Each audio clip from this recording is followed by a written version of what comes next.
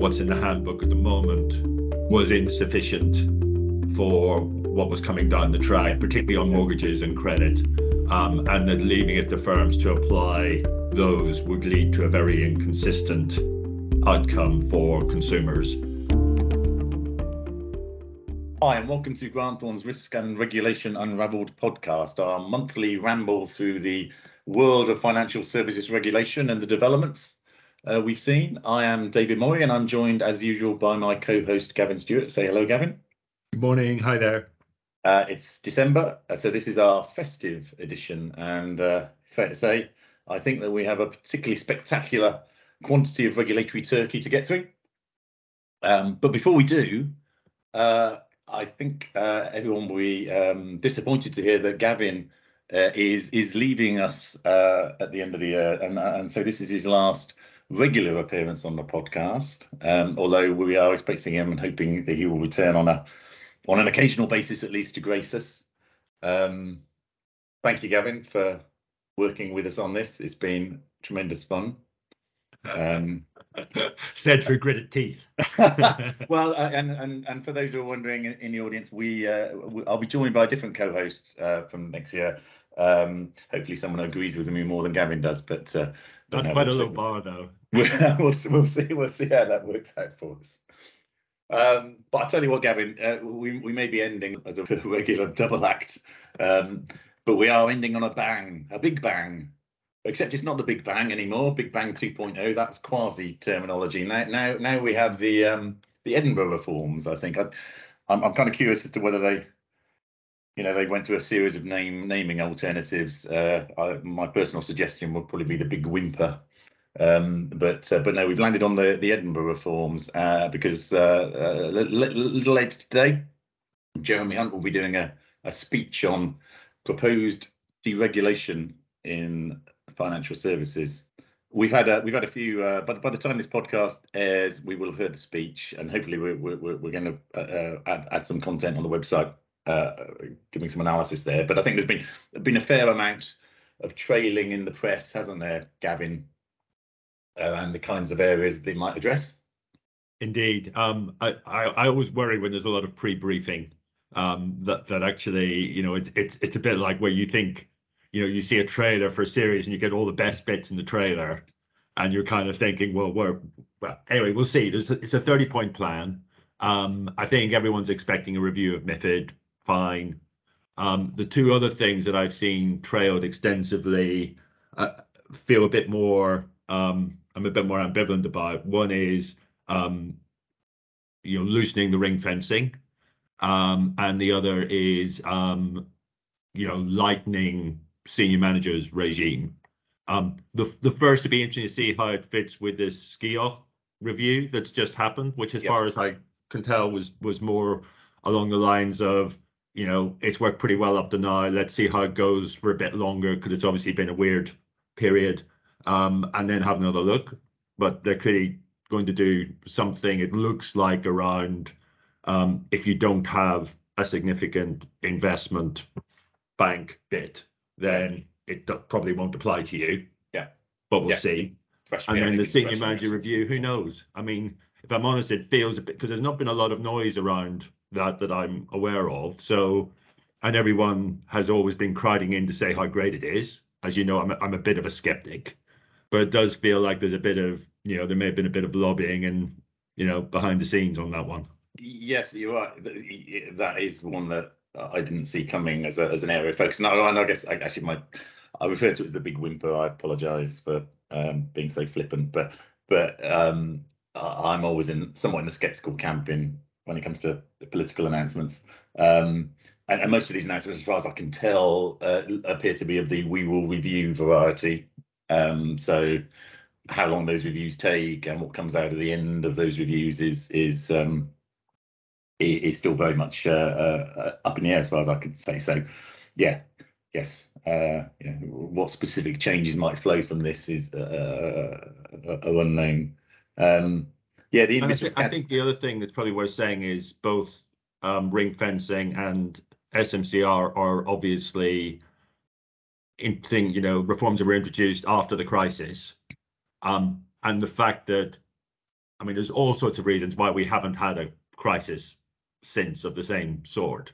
But the fact that we haven't had a crisis isn't necessarily a good reason to remove or loosen some of the reforms that were put in to stop a crisis happening. Yeah. I mean, there's something not very logical about that in there. I just think, they were put in with a good deal of care. They should be taken out with a similar amount of care, if taken out at all. And we'll wait and see what the speech says. Yes, no, indeed, and the SMCR rules have been things that the regulators have reviewed and opined on, and essentially, come out very positively as this has been a good thing. That's it. This has been a success. As have many CEOs. So given that context, it's somewhat hard for me to imagine there would be a significant dilution. But again, maybe the flip side of the SMCR rules are, one of the drivers was clearly individual accountability. Should we have a financial crisis, we will be able to, pin down specific individuals and punish them for the excessive risk taking or whatever other wrongdoing, and the reality of enforcement cases. And we've come on to quite a few enforcement cases this month to talk about. The reality of enforcement cases, there's not been a great deal of individual accountability cases kind of making their way through and concluding. So potentially the idea of individual accountability with a sort of punishment at the end of it was possibly harder to it's an easier idea than a reality to achieve. So there was someone with a machete, I think, who was convicted in court and was held up as a senior manager case. Yes, exactly. So yes, if SMCR requires you to wield a machete in a bar in order to get struck off, then probably most of us are safe, I would think. Actually, I did wonder with that story whether that's, given the timing of it, whether that's a cautionary tale not to drink too much at your Christmas party. But anyway, so the Edinburgh Reformers Watch this space. There'll be lots more to talk about, both after the speech and presumably through the review and consultation process that's meant to follow. We have had, I guess, some interesting sidebars in the political realm still around. Well, we've had a mini budget since, or an autumn statement, I think we're calling this one, since we last recorded, and we've also had some hearings on the mini budget, the Truss Kwarteng mini budget,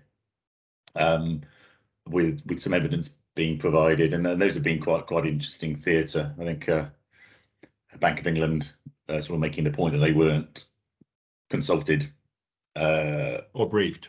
Yes, more relevantly, yeah. Part of that, and some of the fallout there is quite interesting to watch. It particularly for me, at least in the context of one of the other big developments we've seen make the news in the last couple of weeks, which is that the much discussed, and if you're Rishi Sunak, the much committed to, promised call-in power in the Financial Services and Markets Bill.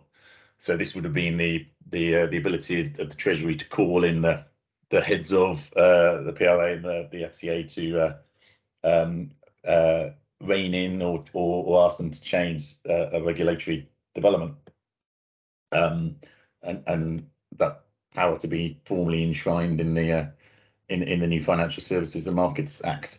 But the announcement has now come down that's being scrapped. There will be no call-in power. What's your take on that?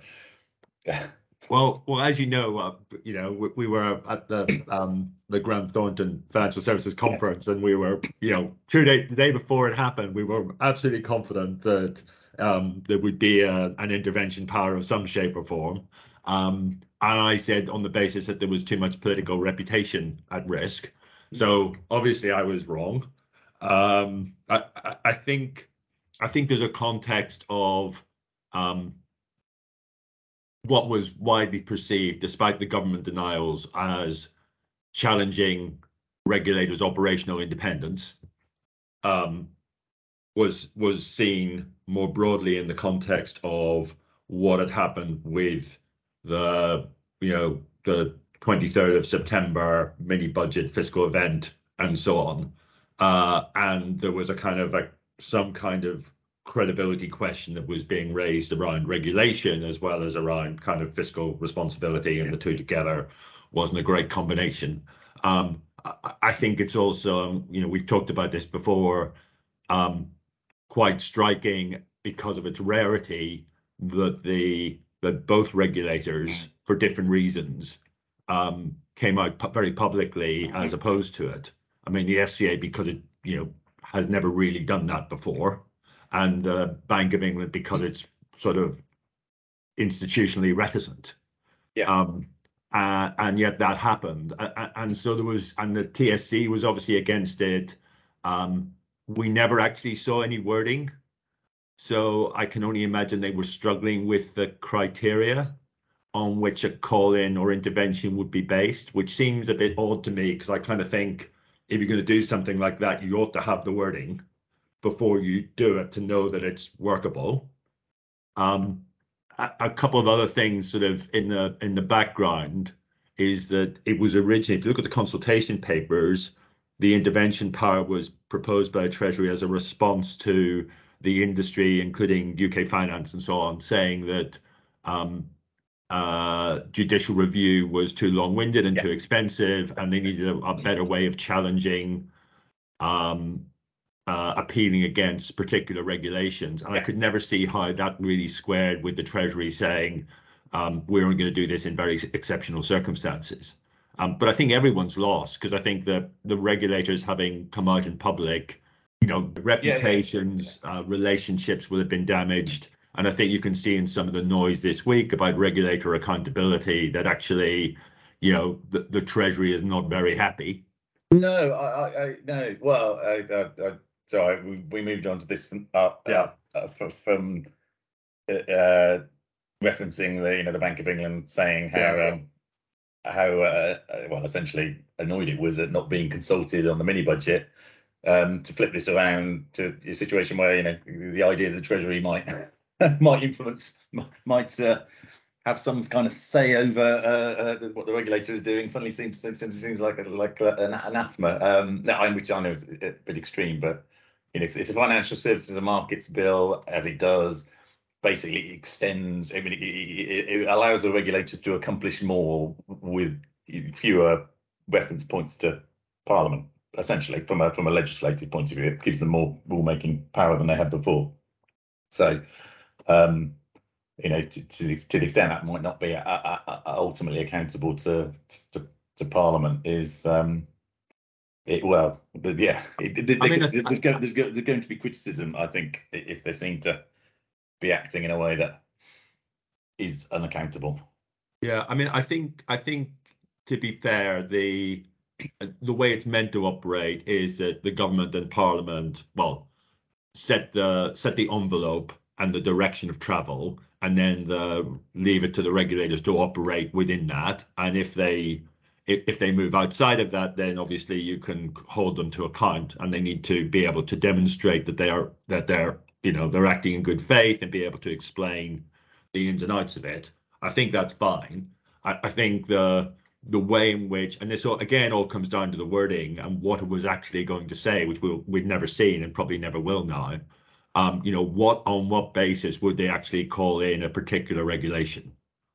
Yeah. And I think that's the unanswered question, if you like. And the minister wasn't able to answer it when he went to the TSC, and then they postponed the wording to later in the bill, and then they decided not to go ahead with it. So we'll never know. And just on the kind of coming out publicly, I'm pretty sure that the bank in particular will have been talking intensively to the Treasury about this particular clause ever since it was first mooted. So there's a whole kind of context that we'll probably never know. Never know about. No, I know. Absolutely. And the cynic in me, I know it's hard to imagine me being cynical. It's let's just run with that concept for a moment. The cynic in me looks at the timing of these events. So the government deciding they would not press ahead with the calling power, and then the ability of the Chancellor to stand up and talk about reform and deregulation as not unconnected, i.e.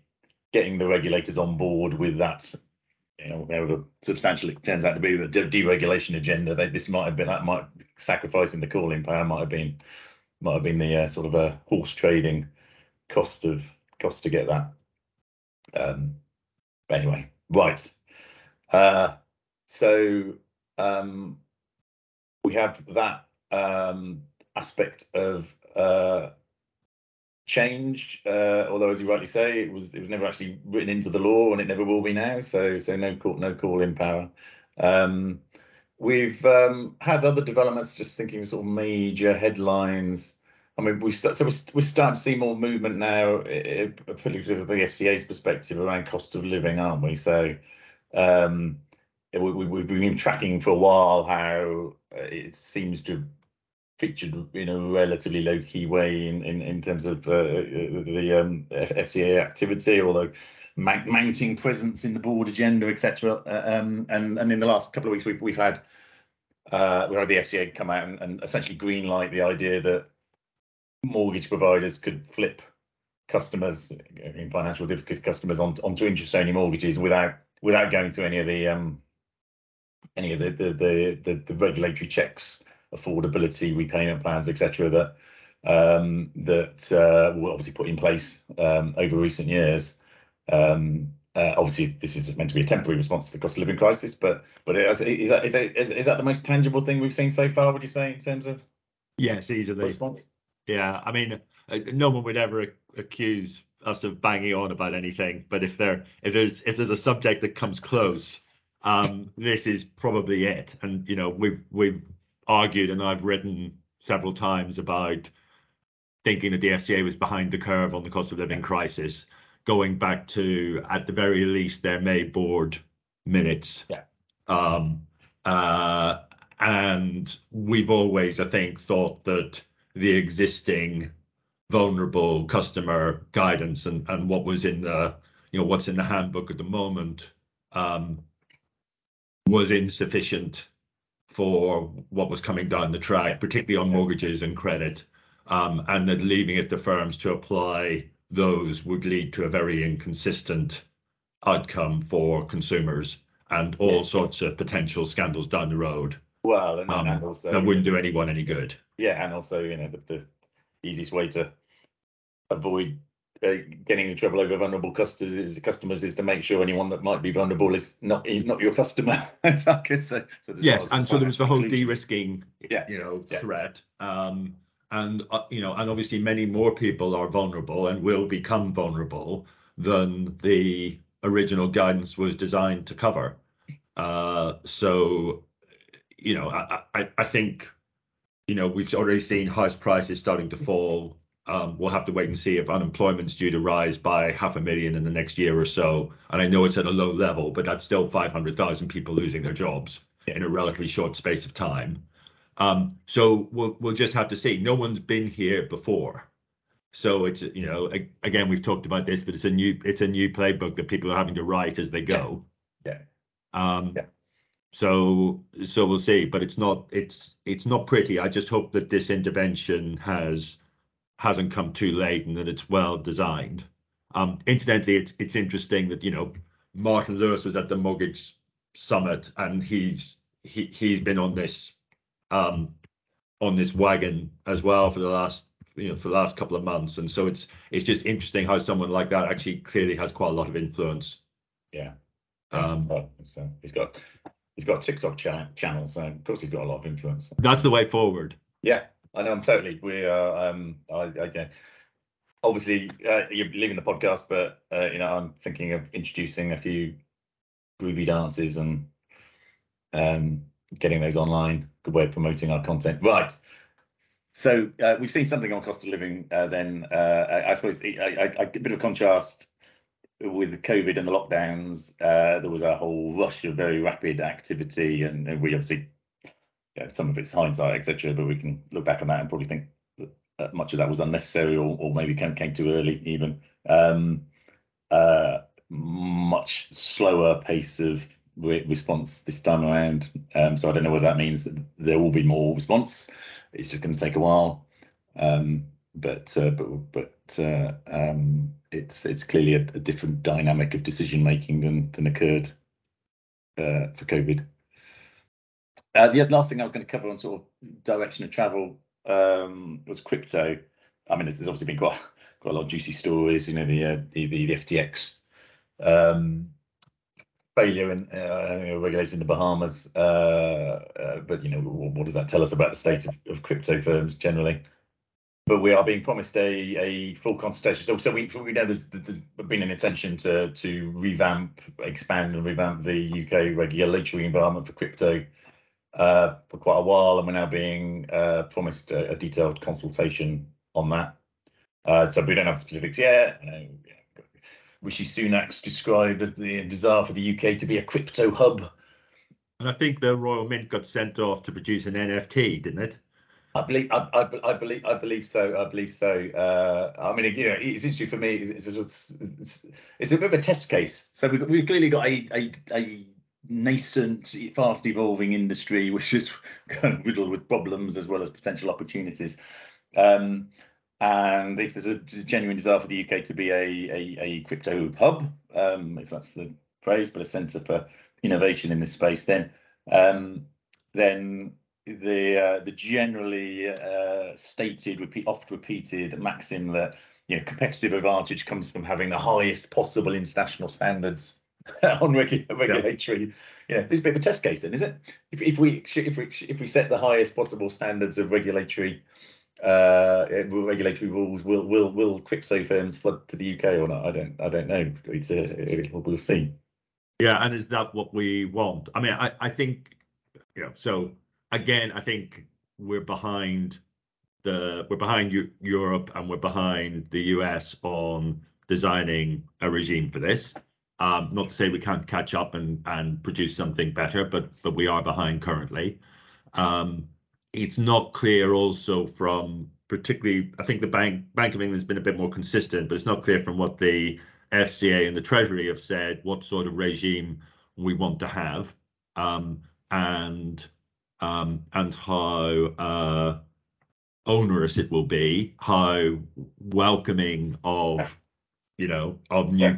these firms it will be, and I think we could talk about this for a long time, but I think the other thing that's worth watching. So I think the statements have been inconsistent, and various things could happily coexist, but only within a framework that we don't yet have. The other thing really worth watching is the funding element of this. So I think to regulate crypto properly, we'll need new expertise, quite a lot of systems and people that are likely to be relatively expensive. I'm not sure that the current funding mechanism is up to producing that through simply charging fees to applicant firms. So I think the funding element of this, when the consultation does come out, is really worth focusing on. That's a good point. Yes, you're right. A marketplace full of startups is not going to be able to bear a high regulatory fee regime, for instance. And I think it's also worth saying that crypto's already with us. So it's like one in 10 UK adults owns some kind of crypto asset. So it's, I think it's gone past the point where you could say we're not going to regulate this. No, I know, it's absolutely got to come. You're right. But you're right. There are lots of challenges and questions, and strategic ones about how we want to position ourselves. Crypto language aside, do we really want to be the place where crypto is running wild? But I'm not sure about. I agree with your point on the funding, though. And the Bank of England managed to find the time, money, and effort to produce a report this month on naming the individuals who received compensation following the abolition of slavery. So in the 8 years or so up to 1843. So they've now published a list. So if you obviously that has many advantages. You know, if you're wondering whose statue to lob in the canal next, then you can just check that list. But yeah, that doesn't suggest to me they could be too cash strapped. Surely well, it's oddly capable of doing more than one thing at the same time. You know, as we would expect of any modern central bank. I suspect that one's been running for a couple of years. I'm not sure. I'm sure it has. I'm sure it has. Yeah. And obviously, I'm entirely supportive of naming and shaming people that have been dead for 120 years. Excellent. Okay. Lots of big stories. We're going to do a bit of a news roundup. Run through I say smaller stories. Although some of these are quite significant for particular sectors, because we've had the typical, I should say, pre-Christmas rush of consultations and policy statements. So let's try and rattle through them. Although, actually, quick one before we do though, the regulatory initiatives grid, which is a year and a half or so old, and for those that don't know, we find it a very useful assimilation of all of the regulatory developments that all of the regulators are working on, so you can see timelines moving out, what to expect when. Produced every 6 months. Now about 2 months overdue, though, I think I'm right in saying, Gavin.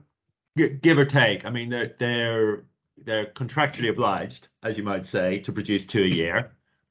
They produced a year ago. They had one in November, beginning of November, and then they produced one in May. So we have whatever it is, 22 days. For them to get the second 22 version out. Yeah, we did. I think last podcast we did reflect on that. We were expecting it, hadn't arrived. A bit late. I do wonder, actually, in the context now that we know these Edinburgh reforms are coming, or the speech thereof, that I'm presuming a fair number of the consultations that are sitting within that package will need to be reflected on the rig. So possibly it's something that will follow the formal announcement of that plan.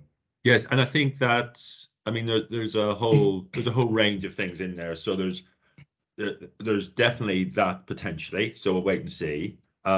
There's potential fallout from the LDI crisis. So do you do anything on LDIs, and if so, what?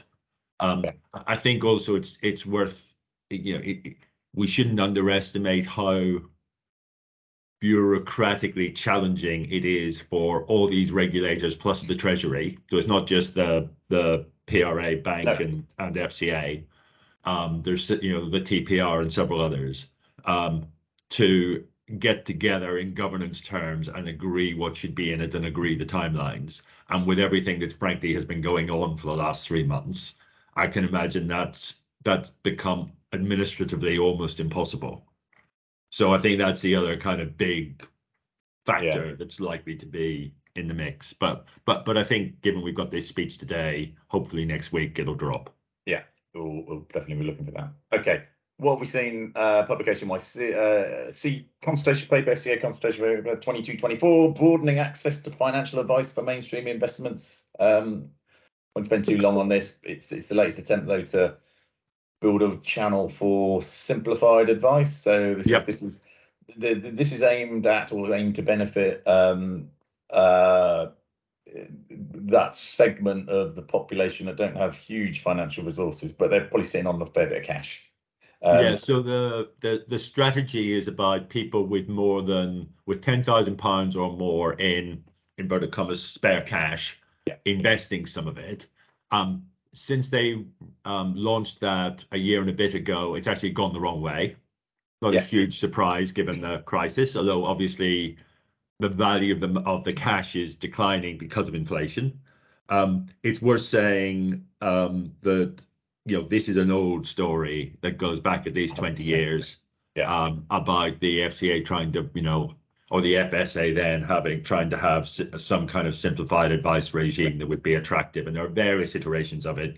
None of them have entirely flown, let's say. Typically, the sort of things that happen are consumers think that it's because it's simplified, it's second class. Firms don't really participate because it's not sufficiently profitable. Absolutely. It proves very complicated to explain because the restrictions but make it simple, prove very hard for advisors to explain and for consumers to understand. And then there's usually quite a lot of arbitrage, which means that at some point there's some kind of scandal that brings the whole thing in disrepute.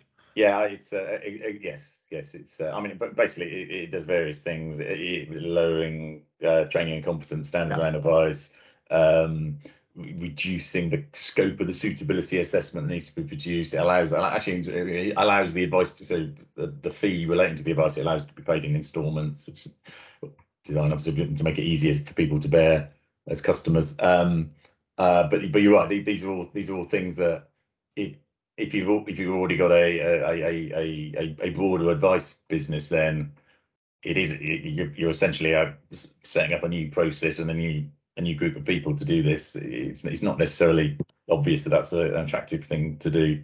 I suspect the extent it will appeal, but it's extremely focused. It basically says it makes it easier for an advisor to recommend a stocks and shares ISA.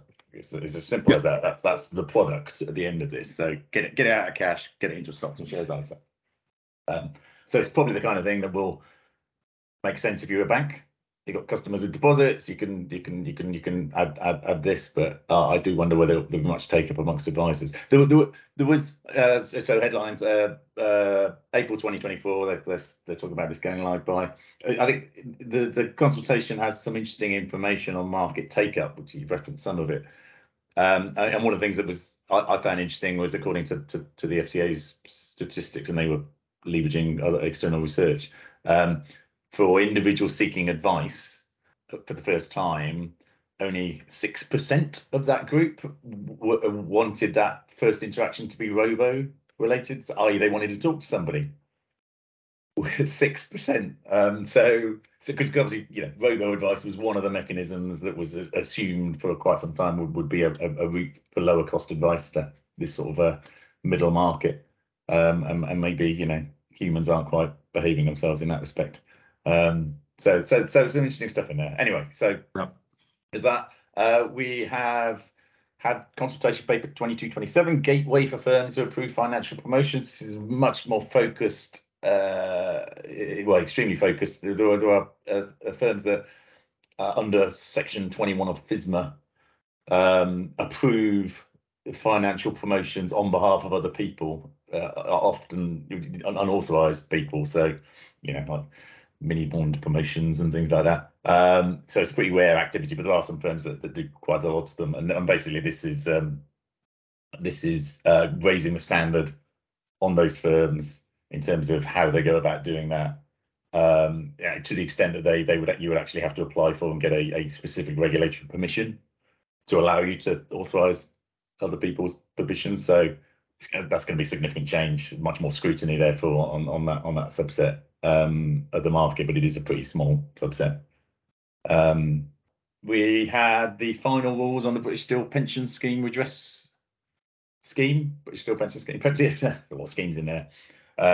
So we've referenced the consultation, but this is the FCA's long-running process on pension transfers and the political campaign around British Steel Pension Scheme in particular, and their requirement that any firm that gave advice on a British Steel Pension Scheme member over a about 2-year period has to re-review that advice, determine suitability, and pay compensation if it's due. The main takeaways I have from that, and this is unchanged from the consultation, is it adds a mechanism which I think is very significant, that if you, the advice firm, if you look at the advice and you say, yeah, it was suitable, actually there's no problem with it, you then have to let the FCA know about that, and the FCA will facilitate, in other words, a referral to the FOS.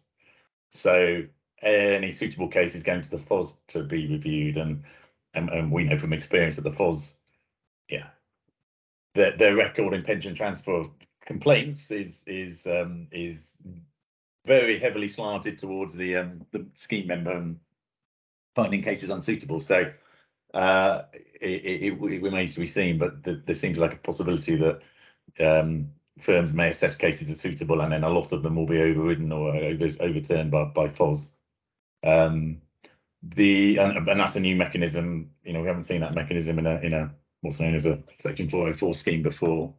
I think the other thing I found interesting in that consultation is the FCA estimates, sort of in the final rules, but the FCA is estimating now that 10% of advice businesses that are affected by this, so not all advice businesses gave this kind of advice, but 10% of the ones that did will go out of business as a result of the cost of compensation, which is interesting because one of the cases we might mention in enforcement, if we get time, is an advice firm that has just gone out of business because of British Steel Pension Scheme redress liabilities. So yeah, I have a suspicion 10% might be an underestimate given some of the values concerned.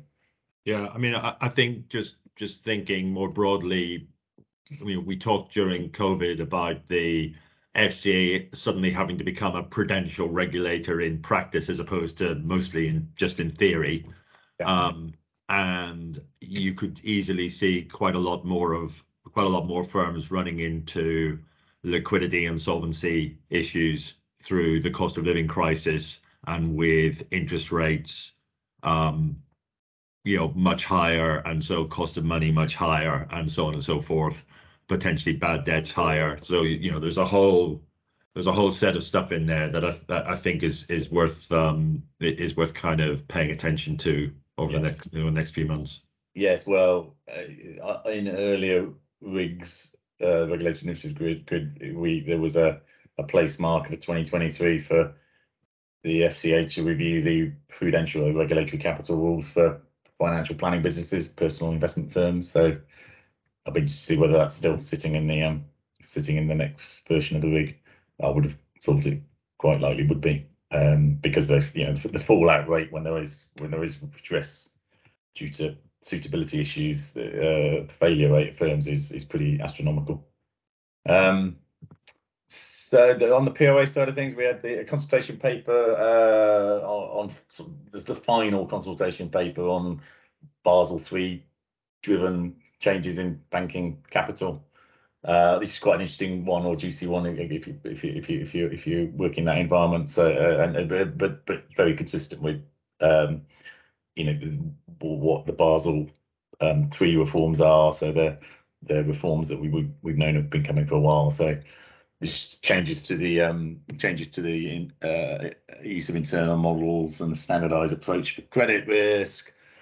Actually, at a headline, all of these reforms essentially wind back a little bit on the idea that you can use sophisticated modelling to work out a bank's capital requirements. So it's on the credit risk side of things, there are some changes in the detail, but there's also a new floor calculation basically. So basically, you can model your risk-weighted assets and the credit risk value and come up with that number. But by the way, here's a fairly broad brush new floor that 72%. Anyway, you whack it in there. And so if your own modeling's below that, you have to use your floor amount. So a rather crude floor being imposed on operational risk. Again, anyone that's been following the Basel III reforms will know that the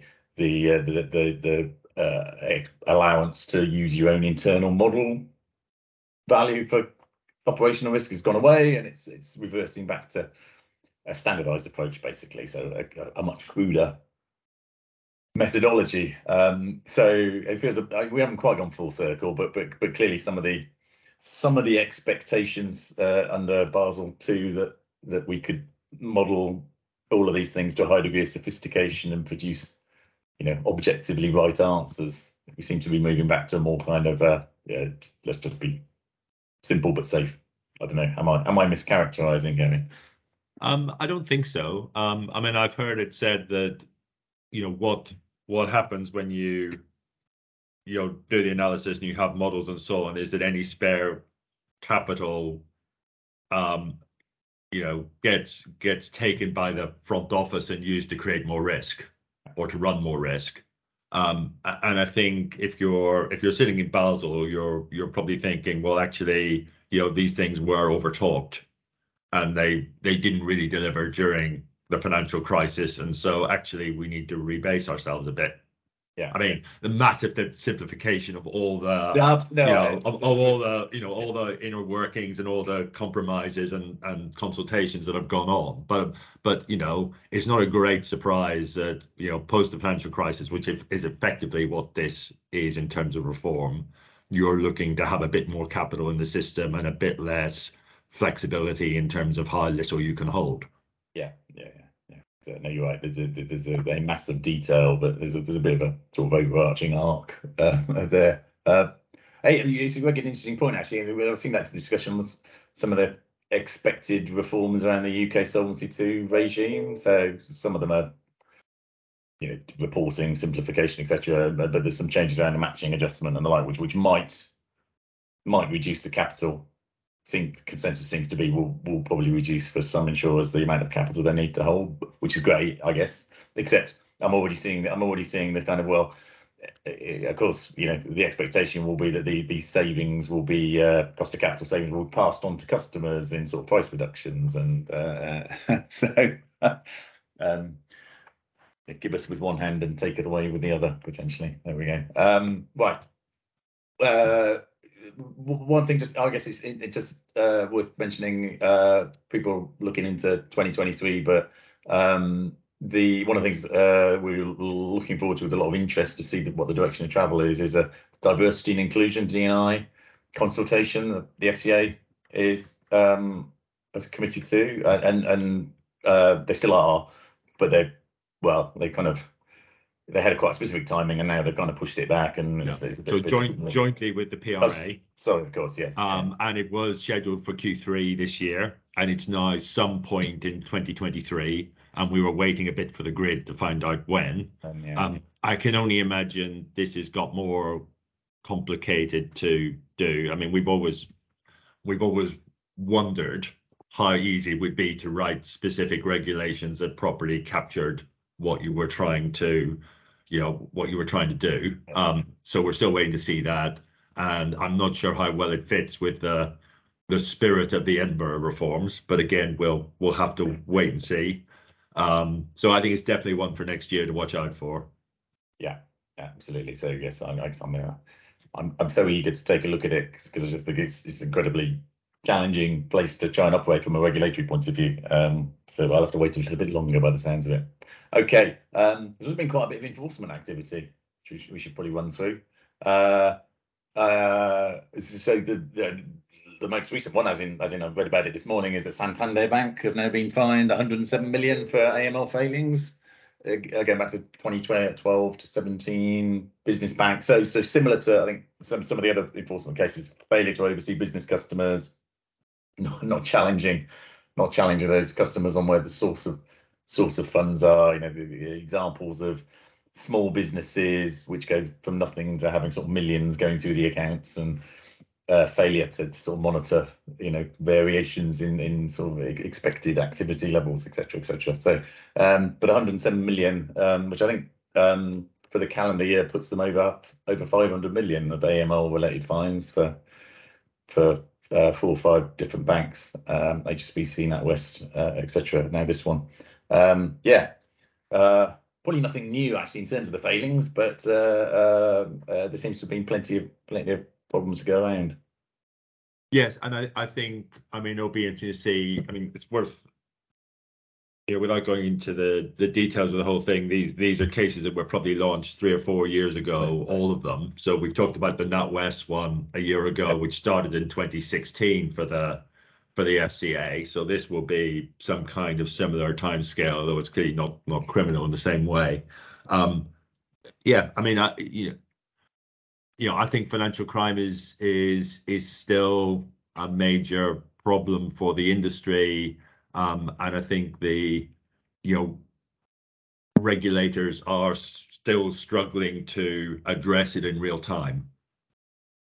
All this money has happened. Whatever the sums of money were going through, the books of various firms, they've already gone through, and so this is.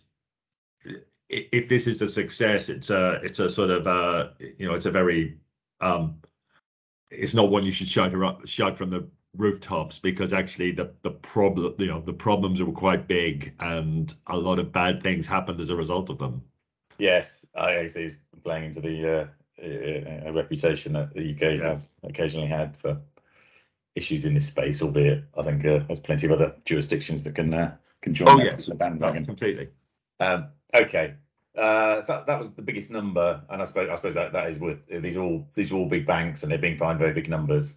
The other ones we've got a smaller, but actually start to get so the Santander fine. There's no individuals being called out in there. The other ones they are, and we're saying so. The next one, Julius Baer, fined 18 million.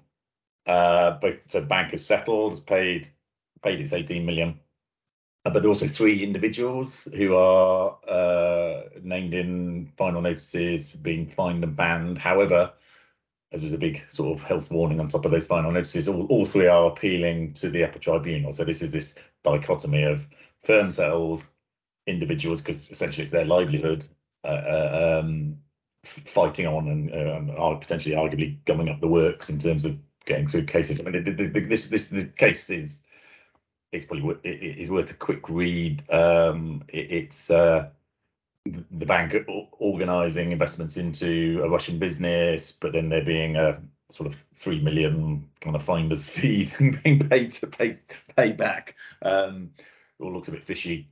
The bank is being fined because for amongst other reasons, obviously controls around that, but also when they became aware that there might be a problem with this, they didn't immediately notify the regulator, so they fell over on that point. But yeah, that's obviously going to have to wait on the upper tribunal to see whether the individuals do get banned. We've got similar thing going on at Mizuho, the Japanese bank in London. So, but in this case, actually, the bank itself has not been subject to enforcement. But three bond traders have been subject to final notices, subject to appeal to the upper tribunal for I think Italian bond futures. Sort of classic market manipulation activity. You put a lot of out of the money, large trades out in the market, which because they're out of the money mean no one's gonna close them. But it creates an impression of there being a volume of buyers or a volume of sellers, and then the trades you actually do want to execute going the opposite direction, you put out, and you're trying to manipulate the market. So that's obviously something you're not allowed to do. But all 3 traders are appealing to the upper tribunal. Upper tribunal is going to be busy. It's going to be busy. Yeah, it is. It's going to be busy. I mean, this is the flip side of individual accountability that we talked about before. The interesting variant on this was last month we talked about the Sonali Bank being fined for AML failings, and so the CEO. There's an individual notice for the CEO, so which is quite an interesting read because CEO is in Bangladesh with no intention to return, and they've said FCA said we wanted to fine them 76,000 or something, but they're going to say, well, while the FCA considers the financial penalty to be appropriate, there now exists exceptional circumstances for the case to be resolved by agreement, including the lack of any prospect of enforcing payment of a financial penalty. So they've basically admitted that they're not going to get the money, hence they've just gone with a public censure. So there's a good advertisement for the fact that individual accountability only works if you hang around in country to pay the penalty.